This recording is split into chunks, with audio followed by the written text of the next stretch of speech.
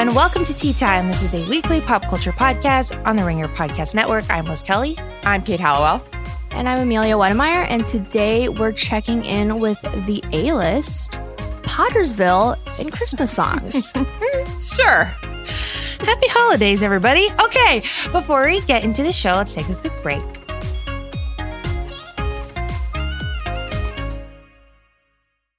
This episode is brought to you by eBay Authenticity Guarantee. You'll know real when you get it. It'll say eBay Authenticity Guarantee, and you'll feel it. Maybe it's a head-turning handbag, a watch that says it all, jewelry that makes you look like the gem. Sneakers and streetwear so fresh, every step feels fly. When it comes to style and luxury, eBay gets it. They're making sure the things you love are checked by experts. Not just any experts, specialized experts, real people who love this stuff, with real hands-on authentication experience. So when you see that shiny blue checkmark that says Authenticity Guarantee, shop with confidence. Every inch, stitch, sole, and logo is verified authentic through a detailed inspection. That's how you know that eBay's got your back. Because when you finally step into those sneakers, put on that watch, get your real gold glow up, swing that handbag over your shoulder, or step out in that streetwear, you'll realize that feeling is unlike any other. With eBay Authenticity Guarantee, you can trust that feeling of real is always in reach. Ensure your next purchase is the real deal. Visit ebay.com for terms. On May 10th, Kingdom of the Planet of the Apes is coming to IMAX and theaters everywhere. What a wonderful day! This summer, one movie event will reign. It is our time. They stole my village. I know where they're taking your clan. Bend for your king. Never. Kingdom of the Planet of the Apes. Only in theaters May 10th. Tickets on sale now. Rated PG-13. Some material may be inappropriate for children under 13. All right, Tea Time is checking in with the A-list. We had a very crowded category, but we found enough A-list people in there. We plucked them out of non-obscurity, and we're going to be talking about them separately. So this is the first little mashup category, but it's, A-list celebs. So Amelia, go ahead. Yes. It was reported that that movie that Ben Affleck and Ana de Armas met on, Deep Water. It's supposed to be like an erotic thriller or something. I didn't know that they still made those, but apparently they do. And it's also been removed from Disney's theatrical release schedule. So. Which is just, I don't know if this is like the power of Jennifer Lopez, and I don't really know what's going on. But I'm having, that was like the online theory, right? Where she was like, "All right, you had your fun with like your little girlfriend, but like we don't, no one needs to see this." Exactly, that's but truly history, ancient history. It could die in silence, right? And I guess it was supposed to premiere in January, like mid-January, but now it hasn't even gotten an official streaming release or anything. And there's a People article, and apparently an insider was quoted as saying their physical chemistry was so intense on set. It's all anyone could talk about, which, maybe J-Lo caught wind of this and she was like, no, sorry, not happening. You know what? I think this is fun to think about, that J-Lo was just like flexing her powers that be in Hollywood to make this happen. I mean, I honestly have the feeling that she might have done this, but it's still fun to imagine. Yeah, that she can like quash an entire film. Love that. Yeah, it's sick. I would do the same thing. I'd be like, hell no. No one's seeing my boyfriend with his girlfriend. It's like deleting her off your Instagram, but like the celebrity equivalent. Getting her off like your IMDb page. Totally. Yeah. Yes. Great stuff.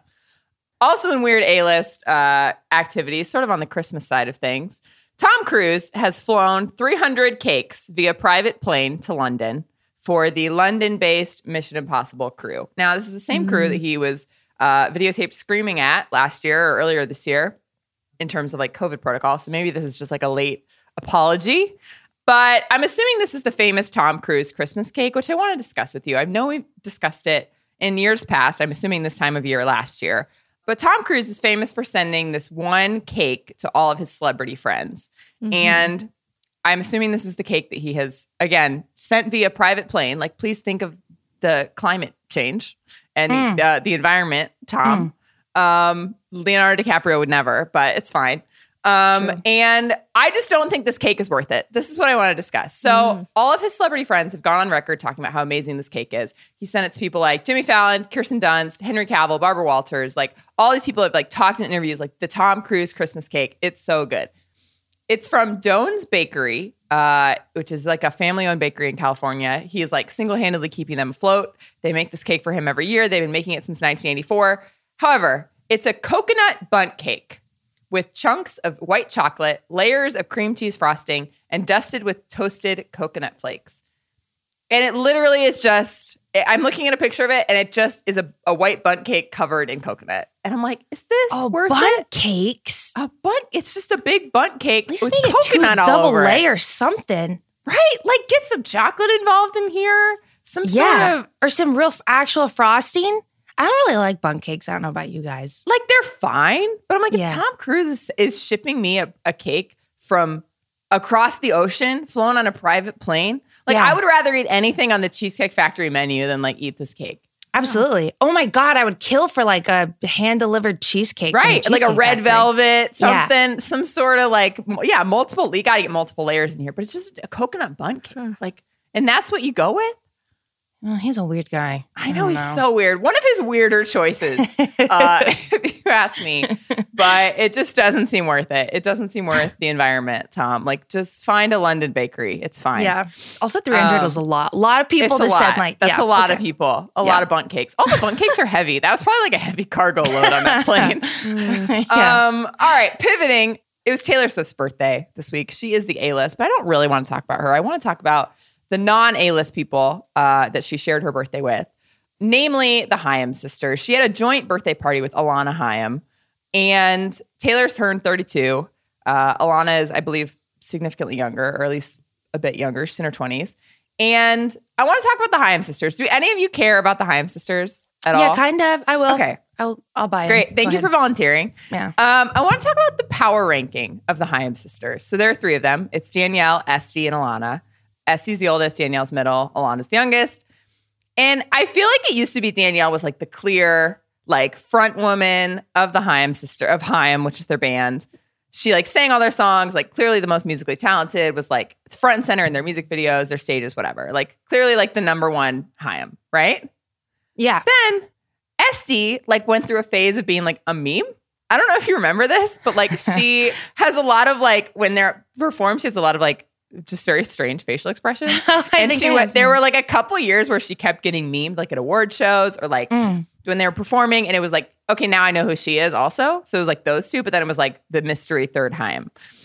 And then Taylor Swift, in the song that they did with her, Esty is the main character who gets killed. So it's like Esty gets murdered by her husband in No Body, No Crime, which is like a big get for Esty. Obviously, she has the best name of the Haims. So it's like, clearly she rose to the top. However, now Alana, the third Haim, starring in Licorice Pizza, the Paul Thomas Anderson movie, might get Oscar nominated, might like win an Oscar, and is now having a dual birthday party with Taylor Swift. Is she the most powerful Haim? Have the power rankings been totally flipped? Like, does anyone care about Danielle anymore?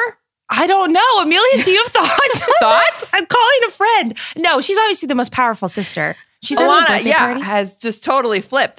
Incredible comeback from her. Didn't know her name before this year. I was just like, she's the other one. And I just kind of feel bad for Danielle now. I'm like, you've been carrying this group on your back for years, and now you're like the least cool one, right? Well, it's known with a group of three. They're always uneven, and it's always like you can't really have, except for this, which is a fully functioning group of three. As a group of three siblings that are constantly compared, at least we're growing up, I'm very sensitive to sibling power rankings. So as the Danielle of my family, actually I'm the oldest, so I think I'm technically the Haim, or the Esty, but I think spiritually I'm a Danielle, and I just feel a little bit at unease by this situation. You never know when the youngest is going to make just a jump for the crown. For first place. True. Wow. So you got to stay woke out there, you guys. Sure. So anyway, I'm just paying attention to the Haim sisters. I just have a lot of questions. I never really cared about them before. I like their music, but I feel like you could be a Haim sister. Tall, like brunette. Back when I had like brunette. the middle part, the long hair middle part. Yeah. It could have worked. True. That's true. Lastly, in this category, let Meryl show her butt if she wants to. Please. This is ridiculous. The Guardian was reporting that Leonardo DiCaprio used his power, his J-Lo-esque power, to basically pull a scene in the new Netflix movie Don't Look Up. So what you need to know is Meryl Streep is playing the president in this movie. She's one of the public figures that is ignoring this like big comet disaster that's coming. And in this movie, the female president, Meryl Streep, is a former nude model with a lower back tattoo. So, and then at some point in the movie, she showcases her naked behind for the camera. It's like not a big deal. It's just like, I think in passing, it sounds like. And so director Adam McKay said that Meryl Streep was completely unfazed by this, like basically showing nudity. He said she is fearless. She didn't even blink. She didn't even bring it up. That is what a professional she is. However, he goes, but you know who had a problem with it? Leo. He sees her as like royalty, but you know, she's such a special figure in the history of film. He didn't like seeing her with a lower back tattooed, walking in for a second naked. He said something to me like, do you really need to show that? I was like, it's President Orlean. It's not Meryl Streep, you know, as a character. Right. She's a character. She's a professional. Anyway, they went with the body double, but it's just in jest, but also like just let her, I mean, if Meryl Streep wants to take her clothes off, it's fine. Yeah. Right. Let Meryl be Meryl. She doesn't need you to advocate for her, Leo. Well, also, it's like, has Leo ever seen a woman over the age of 25 That's naked? been the joke. That's been the big Twitter joke. Is people were like, Leo is like, this feels wrong. I was like, what is if she's gonna do it? She like, I guess Meryl Streep is not like a damsel in distress. You know what I mean? It's like, and I honestly like, I guess there is a situation in which it's like, okay, if it was like a younger actress or like someone who felt uncomfortable, like advocating for them on set is like what we've been telling more powerful actors to do. So like, I understand in a way, like him maybe thinking this was the move, but I'm like, it's Meryl Streep. Like, you don't need to get involved in what anything she wants to do. Like, she is just fine. She can speak for herself. Yeah. Butt out, I guess. So nice one. Okay. Thanks. Okay. The next category is kind of the same mashup. Now it's kind of B and below. I would say it's, you know, not worth the tea, a little social media, a little relationship news. Yeah. A little further down the dumpster. Yeah. Kate, go ahead. I don't know what you're about to talk about. Okay. Did anyone here read the Sweet Valley High books? Anyone? They were like big in the 90s. They were just like this sort of like pre-Riverdale sort of high school drama where it was like this twin and then her other twin like came back from the dead. Not actually back from the dead, but she was like missing. And it turns out she was like this long lost twin. And it was these twins like going through high school, like getting to know each other, sort of like rivalry. It was weird. Anyway, I used to read these all the time. I was texting my sister today trying to figure out when we were reading them in our lives because I was like, I think we were too young because like there's a lot of drama. There's a lot of like some like kind of scary plots a little bit. I mean, they were like, you know, high school sort of page turners, but she thinks we were reading them like mid-elementary school, which I think is accurate. She said she was scarred by a plot where there was like a stalker that kidnapped one of the twins. I personally have a vivid memory of one where the twins pretended to be psychic and they like learned like a very intricate series of like blinks and like body movements that they could like sign to each other and make people think they could read each other's minds. So these plots are like wacky. It's very like Riverdale. So my point is this is coming to the CW. They're adapting it and it just seems like it's just going to be like a Riverdale chaotic evil show. Has a lot of just like weird potential. And it just seems like the kind of thing that I think will actually be popular and good. I don't know that I'll watch it anymore. I think I'm kind of past that point in my life, but I think it's going to be fun. I'm excited for it as like having read these in like 5th grade. Yeah. And I'm very curious how they're going to do the twins. Cause it seems like, you know, either they'll have to do, cause they're like blonde identical twins. So either they'll have to hire actual identical twin actresses or they'll have to do like the Orphan Black thing where one actress plays both of them, which seems like too high budget for the CW.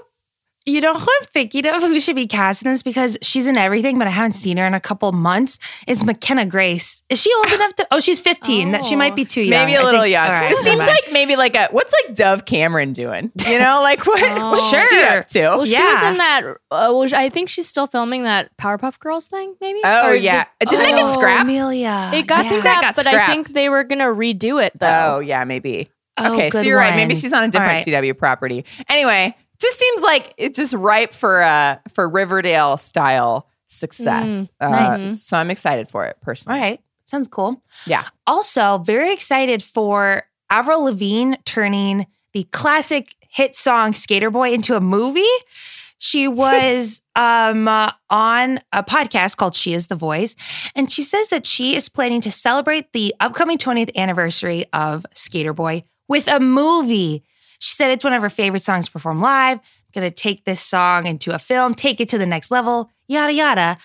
And everyone knows the lyrics. Everyone can know the plot. Like, everyone knows the plot. I'm surprised it took this long. And kind of excited. I don't know. I do. You know really what I want? I want like the Taylor Swift 10-minute All Too Well short film for Skater Boy. You know what? Like extend it. Give us like the middle plot that no one ever asked for. Just like do like a long short film starring popular actors of like Skater Boy. I don't need like a feature film. I just want that. Yeah. That's you're. I would listen to correct. a 10-minute Skater Boy. That's such a good idea, Kate. Yeah, that's actually way better because I think everyone knows the lyrics actually so well that you're like, why would I go to a film if I know, you know, she said, see you later, boy. All that, you know, I mean, that's why it's an iconic song is because it only takes 3 minutes to make you feel something. So true. Do you know she wrote that when she was 17? A prodigy. Yeah, an icon. One of our greatest minds. Okay, next piece of news. This is a deep cut. I don't know for anyone here. I'm sorry. But it was a slowish week going into the holidays. So 2 couples in my unorthodox life are divorcing in like the Hart family. You have Julia Hart, the matriarch of the family, divorcing her husband, Silvio, which is really sad. He's a billionaire. He is like the owner of this mega company that she now like also half runs. Anyway, he changed his last name to her last name when they got married as a sign of honor and kind of like equal partnership, all this stuff. They were really cute. And then her daughter, Bathsheba, is divorcing her husband, Ben, after 9 years. So it's really sad. 2 divorces, but at the end of every article I read, it's like, season 2, we'll cover this. I'm like, oh, that's kind of sad. So I know none of you guys care or watch, but no, that's sad. Thank you for the update. Thank you. It's like she escaped such a horrible life. I know. But now she's like a Netflix star. I don't know. Well, that's good. We'll see. But yeah, this is a calling out to anyone out there who watches that show. Really sad. Are you watching Selling Tampa? No, because I haven't even caught up on Selling Sunset. Are you watching that show? No, but it's kind of appealing. Shit. Damn, I really want to watch it. I'm going to watch it over Christmas break when I take some time off. Nice. Because that's we'll have to circle back over the break because I also have to catch up on some shows over the break. We'll have to like in January be like everything I know. we caught up on. I know, but I'm interested in that because I don't know Tampa at all. And I don't really understand Florida, so I'm excited. Okay. Next, pivoting to some good news. Megan Thee Stallion graduated from TSU over the weekend, which is Texas Southern University. She got a Bachelor of Science degree in Health Administration. Incredible. Go off. And then you know what? One day later, she accepted the 18th Congressional District's Humanitarian Award in Houston. Crushing incredible. It. Absolutely. The rest of us are like putting off emails until January and she's like graduating and accepting awards and just no days off for Megan Thee Stallion. So happy for her. You guys should check out her Instagram. She's like in her cap and gown and she's just like so happy. She's like dedicated it to her 2 parents looking down on her and like, she thinks I don't know. It's just really actually very feel good. Yeah. For some reason I love great when year. Celebrities graduate or like get to, I don't know, like so cute seeing them it is, it's great. In caps and gowns. Also it's not, it's like no one looks good in a cap and gown. It's nice to remind yourself of that. Like there's just it's just silly on everyone. Does it's yeah. Okay. She comes as close as we humanly can. Yeah. Okay, next one. I don't even know how to transition. We should have arranged this category better. A little bit, roller coaster. Guys, Feral Hogs Twitter is back. And I don't just say the Feral Hogs are back because us on Tea Time, we have been on the Feral Hogs beat for, I think at this point, it's been years. No days off. The grind never stops. We're just constantly vigilant. And the rest of the world is catching up with us. This week, Feral Hogs terrorized Texas and South Carolina neighborhoods. There were pictures of them all over Twitter. People were like, the Feral Hogs are back. And I was like, you guys, they never left. And I think we need to acknowledge that we just need to stay up to date on the 30 to 50 feral hogs, because people are acting like they're just now coming back. And I'm like, did you hear about Shakira and her purse? Like, Shakira knows that the feral hogs are out here still. Right. And I just think, we need to stay vigilant when it comes to the feral hogs. Because you never know where they're going to pop up. Besides a couple years ago, has this been happening forever and we just haven't been, fingers on the pulse of the feral hog community? I guess. I don't know. It's hard to say. Terrorizing? But we need to keep an eye on them, because next thing we know, our society, their reign of terror continues. So I just think we just need to, everyone needs to take a page out of our book and just stay up to date on the Feral Hogs Watch. That's how I feel. You're right. Yep. You're so right. Yep. Just okay, anyway. That was really like a PSA ad break for Feral Hogs. That was our mid-roll. There you go. Yeah. Okay. So do you ever go to the Twitter account Pop Crave? Yes. They reported Austin. Yes. Anyway, yes, I do. They have I don't know. Their presence is so well known on Twitter. I feel like if you're into celebrity news. Yes. But it's so they just have the most random stuff. And great. Thank you. Because the other day they posted about Madonna. I guess she was on her Instagram. And Madonna was she posted Is this your favorite talking? Or is this actually? I'm sorry. I'm looking at this picture and it's killing me.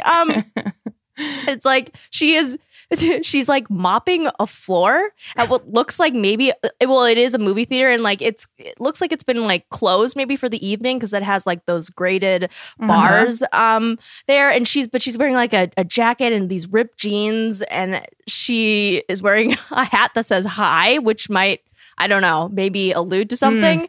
But anyway, she's mopping, truly one of those public restroom mop buckets. Oh yeah, not a Swiffer, a real dirty one. That's industrial size. Yeah, it's industrial, right? And the caption, I guess, this is from Instagram, and she said, "Saw the movie Licorice Pizza, comma, and then 3 pizza emojis with an exclamation point. OMG. Felt so inspired, I had to clean the theater." And this Pop Crave, I'm sorry, Twitter account, of course, posted about it because that's what they do. And it was, the headline is, Madonna says she felt so inspired after watching the movie Licorice Pizza that she had to clean the theater afterwards. Is there something I'm missing about Licorice Pizza? No, I looked it up too. There's no connection. But she was another so win inspired. for Alana Hayim, honestly. Just crushing it. Oh my God. Is this I have no explanation. Maybe. I looked into it a lot, not a lot, but a little bit yesterday, and I was like, no, I don't think there's any time way any connection. Not a lot. To Madonna mopping the floor after Licorice Pizza. There's nothing. It's just I have so many questions. Did she just take a mop from someone that was and then she had a full photo shoot, which is also funny. It was is there a team of of the movie theater staff waiting to the side being okay, we gotta fucking wait for Madonna to finish mopping and posing with this mop and on this couch so we can finish our job and go home. God, also, I want to know and need to know if she actually cleaned the theater, because I would hate if she did 3 little swipes right in that area. That feels like what she did. Yeah. Yeah, she's not under the chairs picking up popcorn. Oh, well, sure. Sure. It would have been a good photo op, though. Yeah. But it's just you feel so inspired that you have to clean the theater. I got nothing. I missed your smile this podcast. I'm happy that cheered you up. I'm glad that we talked about that. It's going to bring you right back down. This episode is brought to you by eBay Authenticity Guarantee. You'll know real when you get it. It'll say eBay Authenticity Guarantee, and you'll feel it. Maybe it's a head-turning handbag, a watch that says it all, jewelry that makes you look like the gem. Sneakers and streetwear so fresh, every step feels fly. When it comes to style and luxury, eBay gets it. They're making sure the things you love are checked by experts. Not just any experts, specialized experts, real people who love this stuff, with real hands-on authentication experience. So when you see that shiny blue checkmark that says Authenticity Guarantee, shop with confidence. Every inch, stitch, sole, and logo is verified authentic through a detailed inspection. That's how you know that eBay's got your back. Because when you finally step into those sneakers, put on that watch, get your real gold glow up, swing that handbag over your shoulder, or step out in that streetwear, you'll realize that feeling is unlike any other. With eBay Authenticity Guarantee, you can trust that feeling of real is always in reach. Ensure your next purchase is the real deal. Visit ebay.com for terms. This episode is brought to you by Cars.com. When you add your car to your garage on Cars.com, you'll unlock access to real-time insights into how much your car is worth. Plus, view its historical and projected value to decide when to sell. So when the time is right, you can secure an instant offer from a local dealership or sell it yourself on Cars.com. Start tracking your car's value with your garage on Cars.com. This episode is brought to you by Atlassian. Atlassian software like Jira, Confluence, and Trello help power global collaboration for all teams so they can accomplish everything that's impossible alone. Because individually we're great, but together we're so much better. Learn how to unleash the potential of your team at Atlassian.com. Atlassian.com. Atlassian. Tap the banner or visit this episode's page to learn more. Oh, yes. We're going from bad to worse, people. This is possibly our worst cringe mode of all time. Kate, do you want to just intro that's an this? exaggeration, although I can't think of one that's worse. Right. I feel like we've done one that's worse, though. So this is the point, really. It's all about balance, right? Last week we watched Bridget Jones' Diary, an objectively good movie. And this week we were like, what should we watch? We were like, there are a lot of really bad Christmas movies on Netflix. Like, let's just find one. And it tingled something in the back of my mind. And I was like, you know what? I think there was a movie from a couple years ago starring Michael Shannon that was about furries at Christmas. And I was like, I think it's on Netflix. Looked it up.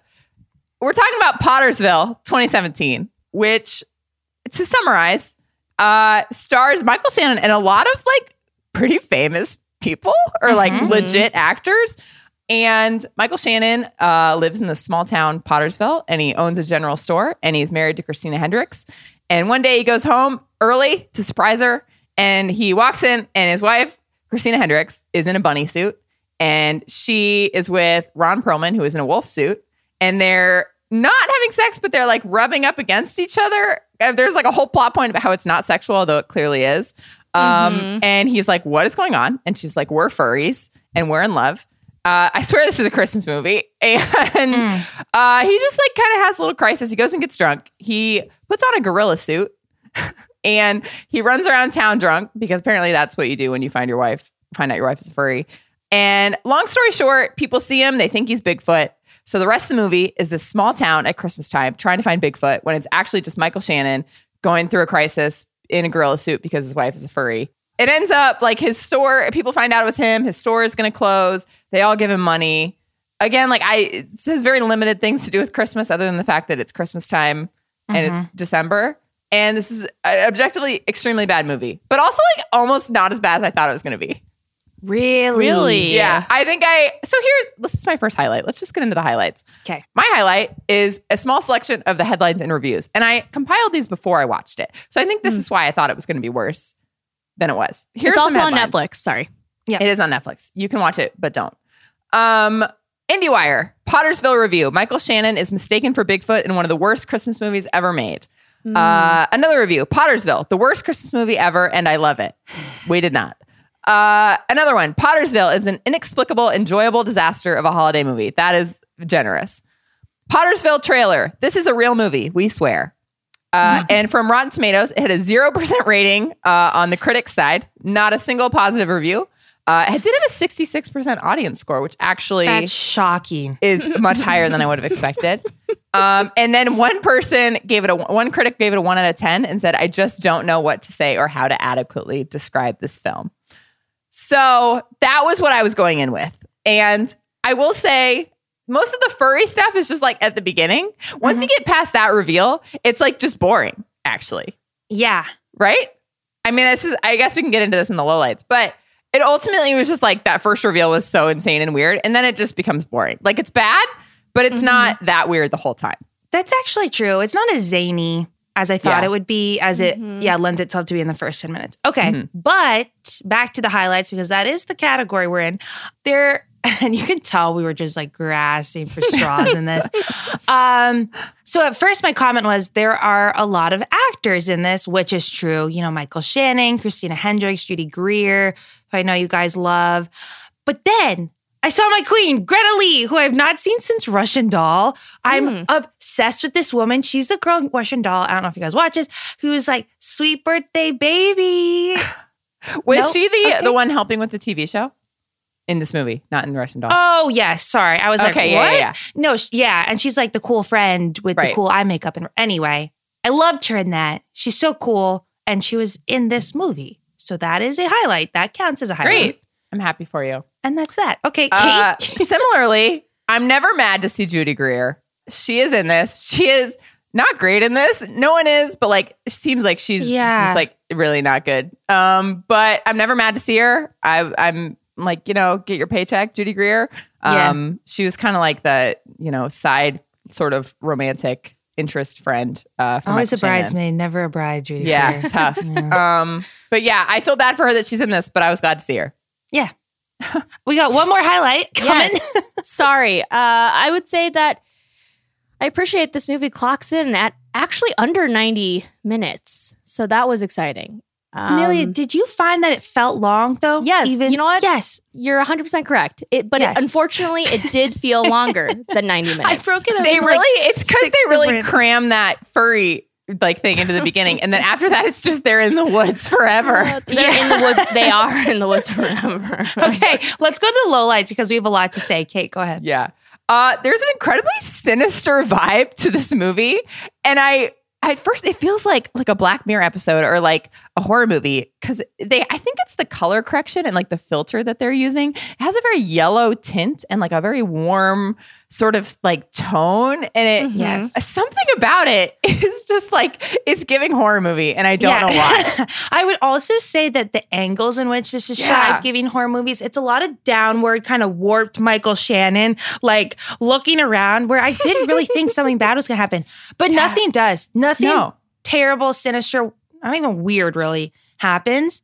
It's so normal, but so it just makes something me feel, about it. Yeah, it felt very weird. I was like, the vibe is so off. It's so sinister. Yes. Yeah, it's very odd. And no Christmas vibe. I'm sorry, but this is barely a Christmas movie. Not a speck of joy. I will say the only maybe big Christmas vibe is like the font they use in the beginning when they're for the opening intro credits, and it's like like they're naming all the actors, and this font is like kind of that script font, and it's white, and there's like little it looks maybe like crystallized a little bit, and there's like a snowflake by it, and that felt a little festive. But that was kind of the extent of all the Christmas. They set you up in the first 10 minutes like it's gonna be something, and then it's really dives off. The graphics, I'm gonna talk about the poster in a minute, but the graphics team was just like did not know what this movie was about and was not told. And like was on a total different wavelength than the people who actually made it. My low light is just like, why was this made? Who decided that we needed a Christmas movie or whatever this is with like a significant plot point about the furry community? Like furries don't want this. Kink shaming is bad. They don't want to be the laughing stock. We don't want this. Like no one was like, you know what I need in my holiday viewing, my family-friendly holiday viewing. It's really not family-friendly. It tries to be though, weirdly. Yeah. It's just like, who is this for? Like other than the director, I guess, who like, or whoever wrote this and was like, hey, the world needs this. I just don't understand like who this is for. Like what? Because it's like too adult to be for like kids, but then it's not that sexual. So then it's like not really for adults. Like they keep being like, it's not a sex thing. So then it's like, well, if you're going to lean in, like lean in, you know? I don't know who this is for. It was not for me, but. It's really puzzling. It's so weird. It's really puzzling. I have very little. I have been thinking about this since I watched it last night. Yeah, I'm not quite sure. Obviously they needed the furry plot point because he needed to dress up in a you know what? No, they could have done. He could have found out a different reason to put on a costume. Yeah. I don't know. Maybe he thought it was a fresh take on the Bigfoot. You know? Yeah, I don't know. Thing. So many questions. We'll get more into the Bigfoot. I have thoughts on that. Okay. What else? Okay, Amelia, last low light. Oh yeah. They ended up several times in this movie, like Kate said, going to the woods, kind of. But it's weird because they go to the woods and then they kind of leave the woods, or they're like at the edge of the woods, but then they go back into the woods over and over and over again. And it honestly felt like each time it was like 20 to 30 minutes long, but it was only like apparently 5 minutes long. And it's just like, how does this feel like it's a 3-hour film? Like, how does this feel like I am watching some Marvel movie, but it is only 85 minutes long? I honestly don't know. The wood it's a sequences mystery. were just so long. Oh my God. God. All the same. I was like, I just can't keep watching this. Also, in general, plot-wise, why does he have to put on that costume more than once? He should have, like, I guess it's the big mystery, and then maybe he wanted to, like, save the town. I don't know. I don't know.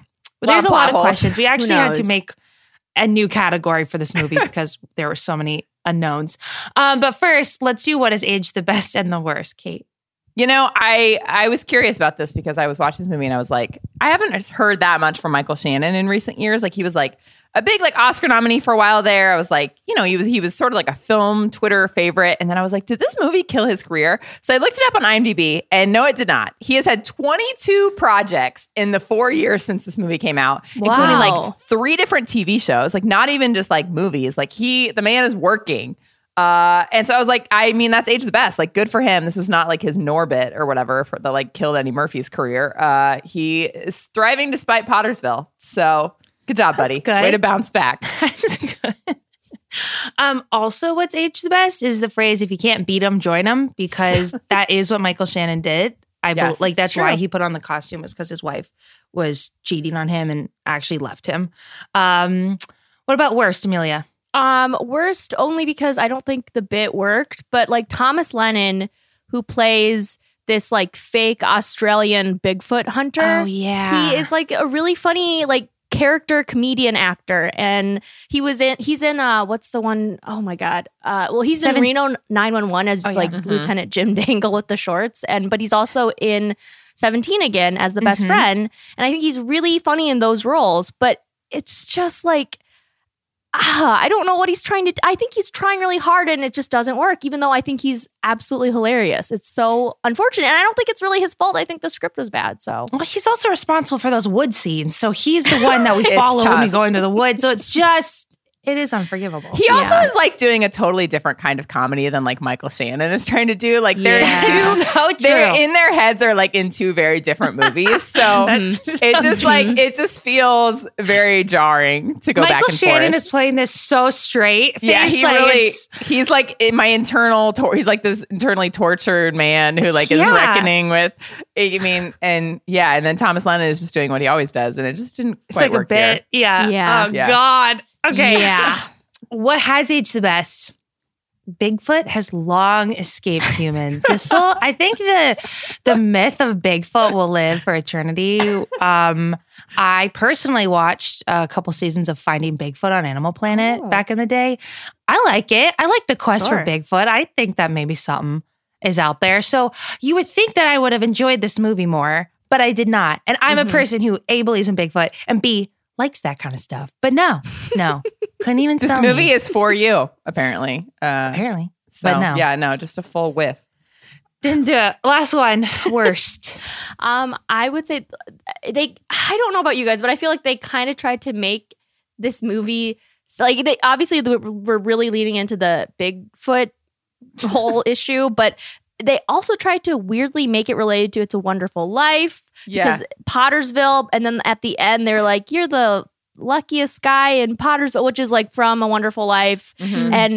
But it's like those were the only 2 parts. I'm like, why would you name it Pottersville if you're not like, because clearly that is so intrinsic to that It's a Wonderful Life that people would probably know you're relating it back to It's a Wonderful Life, but then you only used it so little, and it's just like I'm so confused. It was confusing. Maybe this originally like wasn't a Christmas movie. Like maybe it was just like a movie about a guy whose wife is a furry and like, you know, the whole Bigfoot thing. But then they were like, let's make it a Christmas movie. How can we do that? So maybe they just like changed some things, like changed the name of the town, set it at Christmas, like added that scene at the end or whatever.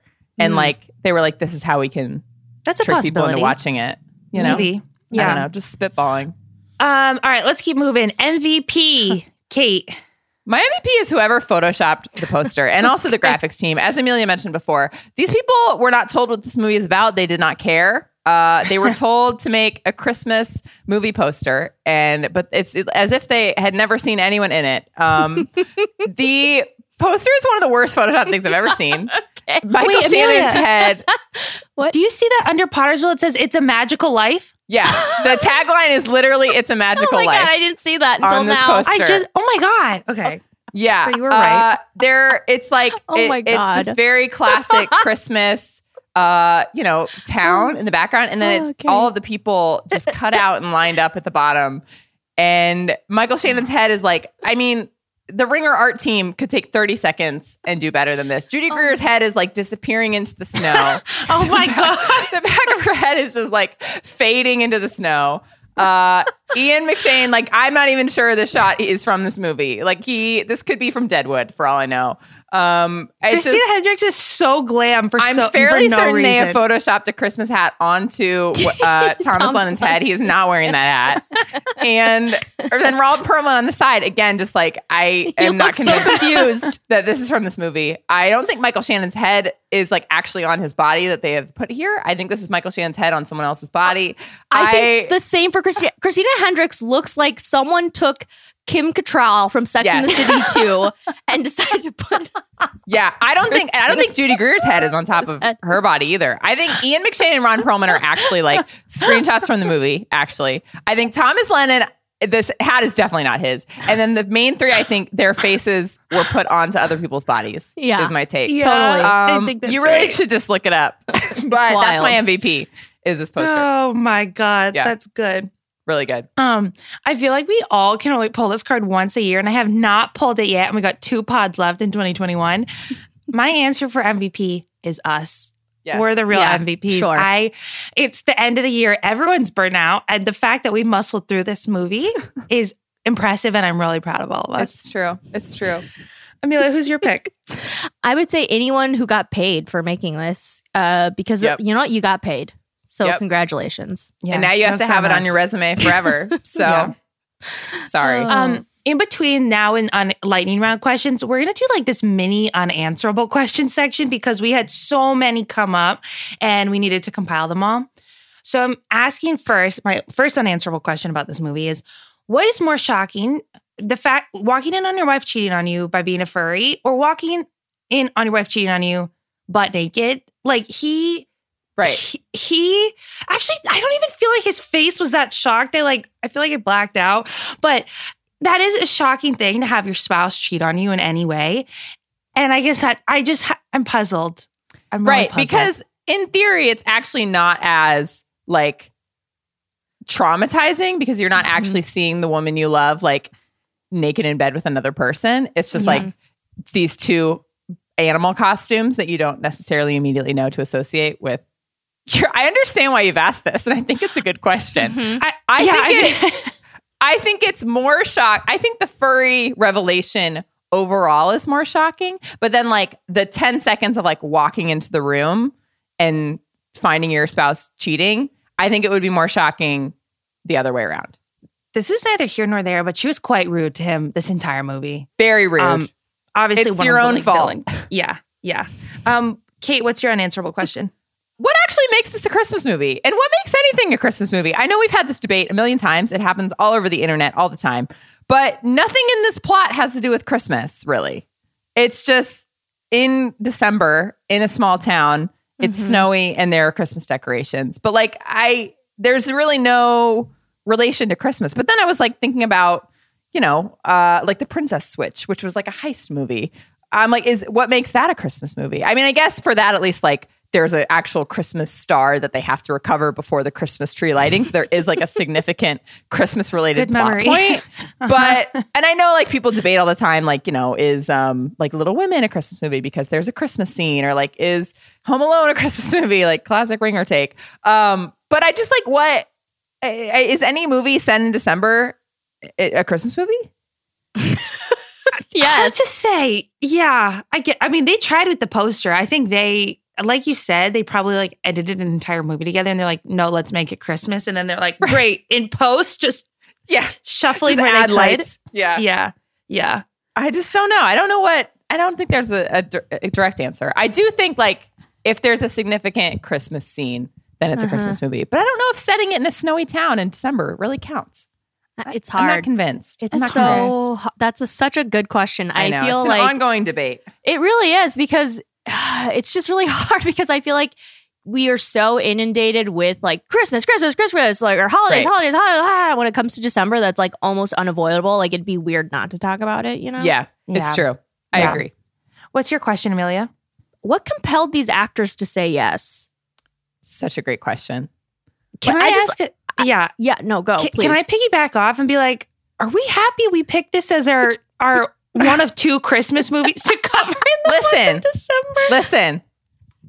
Again, it's about balance. First of all, Amelia, to answer your question, I think it was probably money, and I want to know how much budget they had to get these people on board because these are like not Hallmark movie actors. These are like real actors. So it had to be money. Like Michael Shannon was in like the peak of his career in 2017. He was crushing it, and I just have no idea why he would do this. To Liz's point, first of all, I just want to say I come in every week with suggestions, and it's not my fault that I'm bringing the suggestions. And no one else has them. We appreciate you. Second of all, again, it's about balance. We did a good movie last week and we did a bad movie this week. So I don't regret it. I love a good, bad cringe mode. Honestly, I think they're some of our best episodes. That's true. That's very true.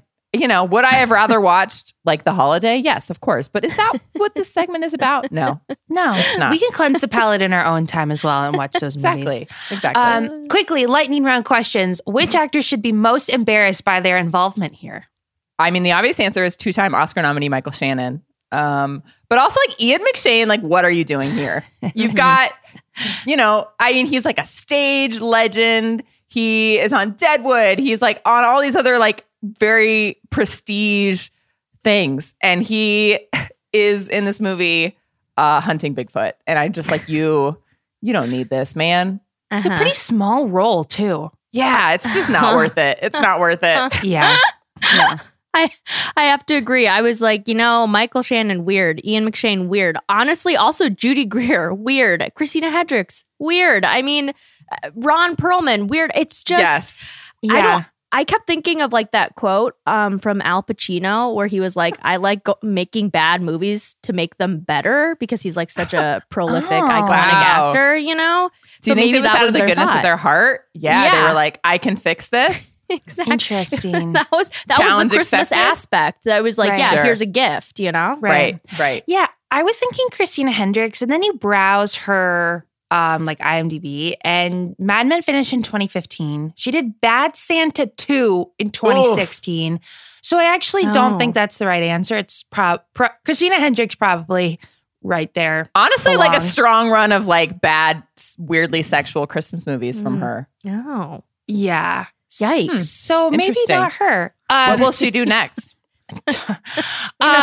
Do you guys believe in Bigfoot? Yes or no? No. Sorry, Liz. Yeah, no. All right. You're alone on that boat. But I'm happy for you. I hope you find him someday. Thank you. Okay, last category. Tea Time's unanswerable question. Both Christmas related. Both I feel like in my brain, maybe we talked about it in Slack, but I'm happy to discuss. I also thought we had asked this question before, and I literally searched our old outlines. I was like searching in Google Docs, and I couldn't find anything. So I'm sorry if we've had this debate. What is the absolute number one worst Christmas song? You can only pick one to just, if you could never have to hear it again, you could just ban it from the radio, ban it from our collective memories. Never have to be in a Macy's on Black Friday hearing this again. What song? What's the worst one? What's the number one? I actually have an answer for this. Hit me. And it's I Want a Hippopotamus for Christmas. Oh, wow. I love that one. You do? It's so fun. It's so fun. I'm so sorry. That girl's voice tells a is story. so annoying. It tells a story. It's like Skater Boy. Oh, you're sweet. You're right. Oh, okay, I Millie, do enjoy that one. I'm sorry. I would say the Christmas Shoes, I think it's called. It's like one of the most depressing songs of all time. It's like about a boy whose mom is dying and he doesn't have enough money to give her shoes. And it's just like, It's I don't want to hear this. It's emotional terrorism. It's just purposefully really awful. It's horrible. It's really bad. I know that one. Okay. You might know if you hear it. It's pretty bad. Yeah. Okay. My pick is Paul McCartney, Wonderful Christmas Time. Oh, really? You get that thing in your head. Simply having wonderful Christmas time. And it just over and over again for the entire month of December. I like that song too, Amelia. Awful. Oh. It's just terrible. Unbelievable. Okay. That's my pick. But, Wow. everyone has their grudges when it comes to Christmas. So, what's the best Christmas movie to you guys? Like, what are you going to watch to cleanse the Pottersville palate and like regain your Christmas spirit? What are you guys watching? On that note, I do love The Holiday. I don't know if that counts. Me too. It's a good one. In terms of like Christmas rom-coms, that's probably my favorite. However, just like classic Christmas movies, I feel like you can't beat like the OG stop motion Rudolph. With like, the elf who wants to be a dentist and Yukon Cornelius or whatever, and the abominable snow monster. That's nice. I actually haven't seen a lot of those Christmas movies. I haven't even seen Amelia, It's a Wonderful Life. So when you were saying all that, I was like, totally. You see it. It's really good. That's such a good movie. I think you'd really like it. What are your favorites? Yeah. I would say I love the Christmas Vacation with like Chevy Chase. I think that one is I haven't seen that either. Oh, it's okay. Really, I think you like what it. are you It's really watching funny. at Christmas? It's really funny. I know. I actually haven't seen so many Christmas movies. I've never seen The Grinch. I've never seen a lot of the old timey ones. Wow, and we're out here watching Pottersville. I'm so sorry. Christmas movie I love is The Santa Claus with Tim Allen. Even though, yeah, of course, I can watch those. But I also think in recent memory, The Holiday is really good movie. Not to be confused with The Holiday, which we covered on Cringe. That was our Pottersville of last year. That was our. Really bad. Which do you like more, The Holiday or Pottersville? Oof.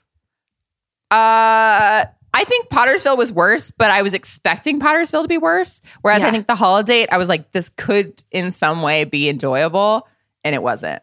Yeah. Mm-hmm. Yeah. All right, we'll try again next year, I guess. We will. Guys, Merry Christmas, Happy Holidays. We have one more pod of the year. And we're off Christmas week. Yes. And then we'll do one for New Year's week. So happy holidays. If you end up watching Pottersville, slide it to our DMs. Yes. Thank you all for listening. Thank you, Kaya, our producer. I'm Liz Kelly. I'm Kate Hallowell. And I'm Amelia Wetmeyer.